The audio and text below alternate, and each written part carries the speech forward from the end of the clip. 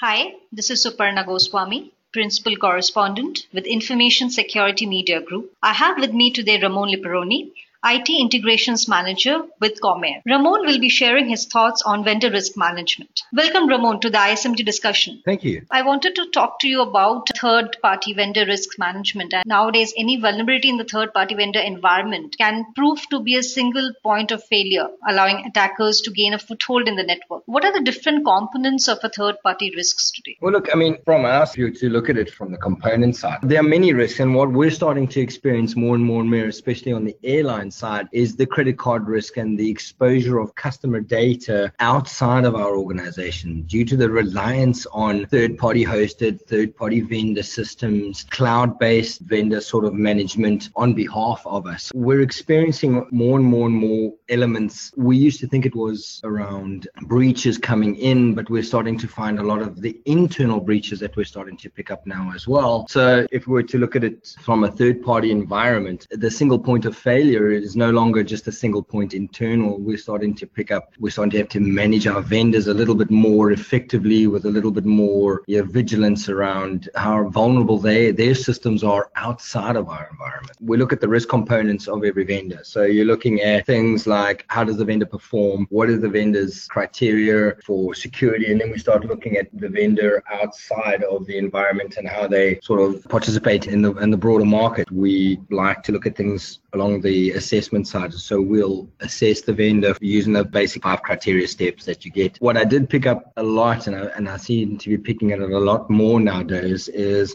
good vendor catalog. There's not a lot of due diligence done on the vendor, how their participation is in the market. And I'm starting to see a lot more of the turnaround cost against due diligence. And it's starting to come out more and more. What I try to do more nowadays is create a vendor list and create a concise, effective working list of known vendors in the market to ensure that those vendors are certified. And then from a risk assessment side, from a vendor side, you're looking more at what can we do as a company to sort of alleviate the potential legalities around PCI and POPI compliancy, because the upstream systems are not so much the problem as the downstream collection of that information that we're receiving within our environments. And then the problem is some of those downstream systems that we have end up going to third-party hosted environments. So we're not only taking the customer's details internally, we're actually then exposing them externally again, unbeknownst to some of the areas that we work in. So Ramon, once you have created a vendor list, what are the next steps to be taken? All right, so once we've created the vendor list, because an organization, no matter what the size is, you end up having a vendor list of some sort. And if you don't effectively manage that vendor list, it actually gets out of hand. So then we end up sort of with lost vendor information, and some vendors also don't seem to evolve any further than that. So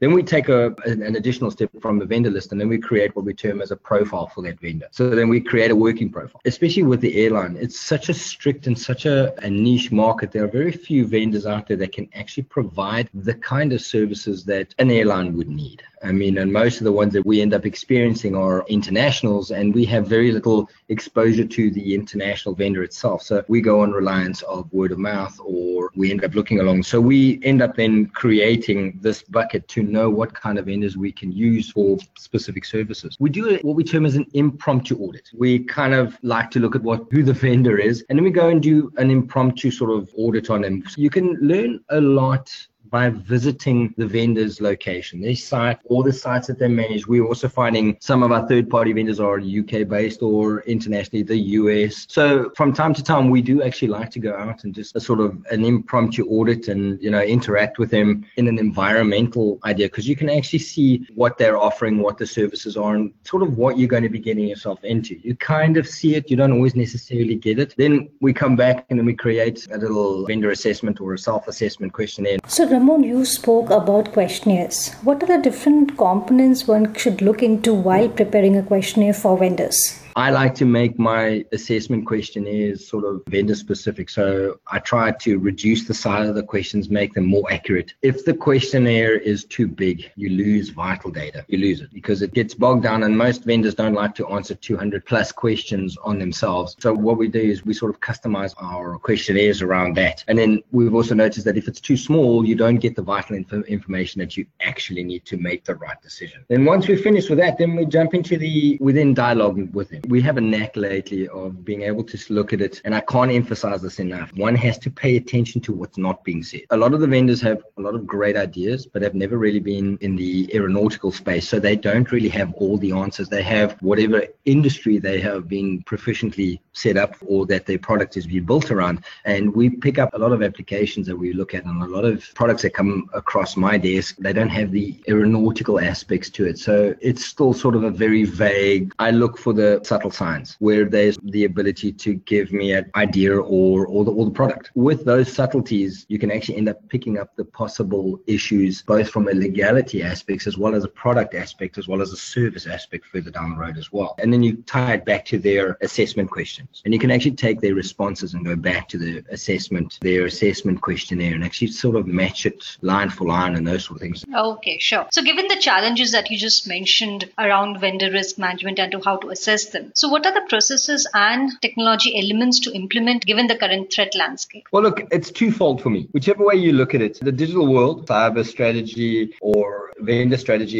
you've always got to be able to tie the strategy back to the business. They have to go hand in hand. And most of the time, business objectives are normally the paramount or the driver of anything else along this. So implementation of that kind of technology is no longer possible without effective business strategies aligning with the business models and then aligning back with the vendor model as well. There is an incredible amount of technology on the market, and finding the right piece that fits in the business and fits to your business model is not as easy anymore. Sure. So Ramon, what is a proper way to segment third-party networks and manage authentication? Network segmentation, I think it's been around for a long time. Proper way, I think, to segment a third-party network, I look at it from the segmenting my network is a major project. It's a project no matter what you do. It's not something that you can just, we'll get to it, or we'll look at just ourselves or segmenting just a portion of it. There are certain criteria that need to be assessed. One of them is the inherent risk. The first part of it is always to look at, you have to have a plan for inherent risk. If you do not have that plan, then there's no ways to measure the complacency. Are they compliant at any stage? With a proper IR plan or inherent risk plan, you actually get a chance to holistically look at your enterprise. You can create a secure collaboration using proper inherent risk plan across the company's ecosystem. It's your key component to allow you to sort of content, especially when it comes to content management and content storage and the accessibility for your third-party vendors outside of your system. Then the next part of that is your access requirements. Here's where we seem to always, it's the breadcrumbs trail that we end up picking up. You need to take more of an active approach to securing your third-party dependence. You've got to look at how the use cases for security or how the use case for access is granted. What we found, especially when we started a deeper dive into our systems, we found a lot of our vendors were given the sort of one-size-fits-all approach. And I think it was because in our infancy, when we first started, it was easier to just create a group policy that allows such and such a vendor to get in. And we never really looked at the holistic approach or what the impacts of that would be. So often we find it, and I find it a lot in businesses, it's a quick fix. To create a one-size-fits-all approach is great because it's a one-size-fits-all, it's a quick fix. But what you end up having to do, and what we've ended up picking up over time, is you end up giving over-granting of accessibility to systems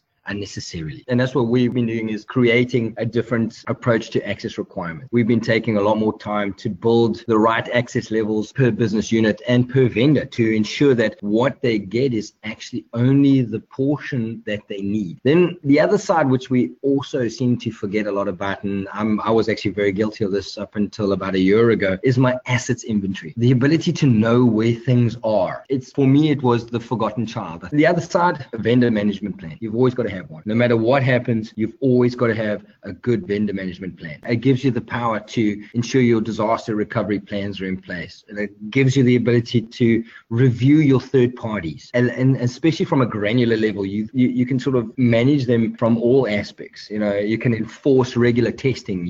It's a way of giving the power back to us, sort of be able to say, well, look, you're the vendor. These are the criteria. This is what's important for us. We need to plan. You need to tell us what your roadmap is moving forward, and we need to make sure that we are going in the same direction. Then we've got remote access. That's another one of our bane, which is, I think, is a bane to most organizations. The controls and how you control your remote access. There's another thing. One of my IT managers actually raised it the other day. This validation and full session recording is vital. These kind of remote access, if you don't have the right validation, if you don't have session recording, you're going to have a breach somewhere along the line. The last one in that whole list of things that we usually do is the authentication. The strong user authentication method. It reduces the risk of data breaches. The more and the stronger the authentication is, the better the reduction of risk, I think. Oh, great. Thanks a lot, Ramon. It was a pleasure interacting with you and knowing your experience around vendor risk management. Thanks a lot. Thanks for having me. You were listening to Ramon Liperoni for ICMG in Asia. This is Suparna Goswami. Thank you for listening.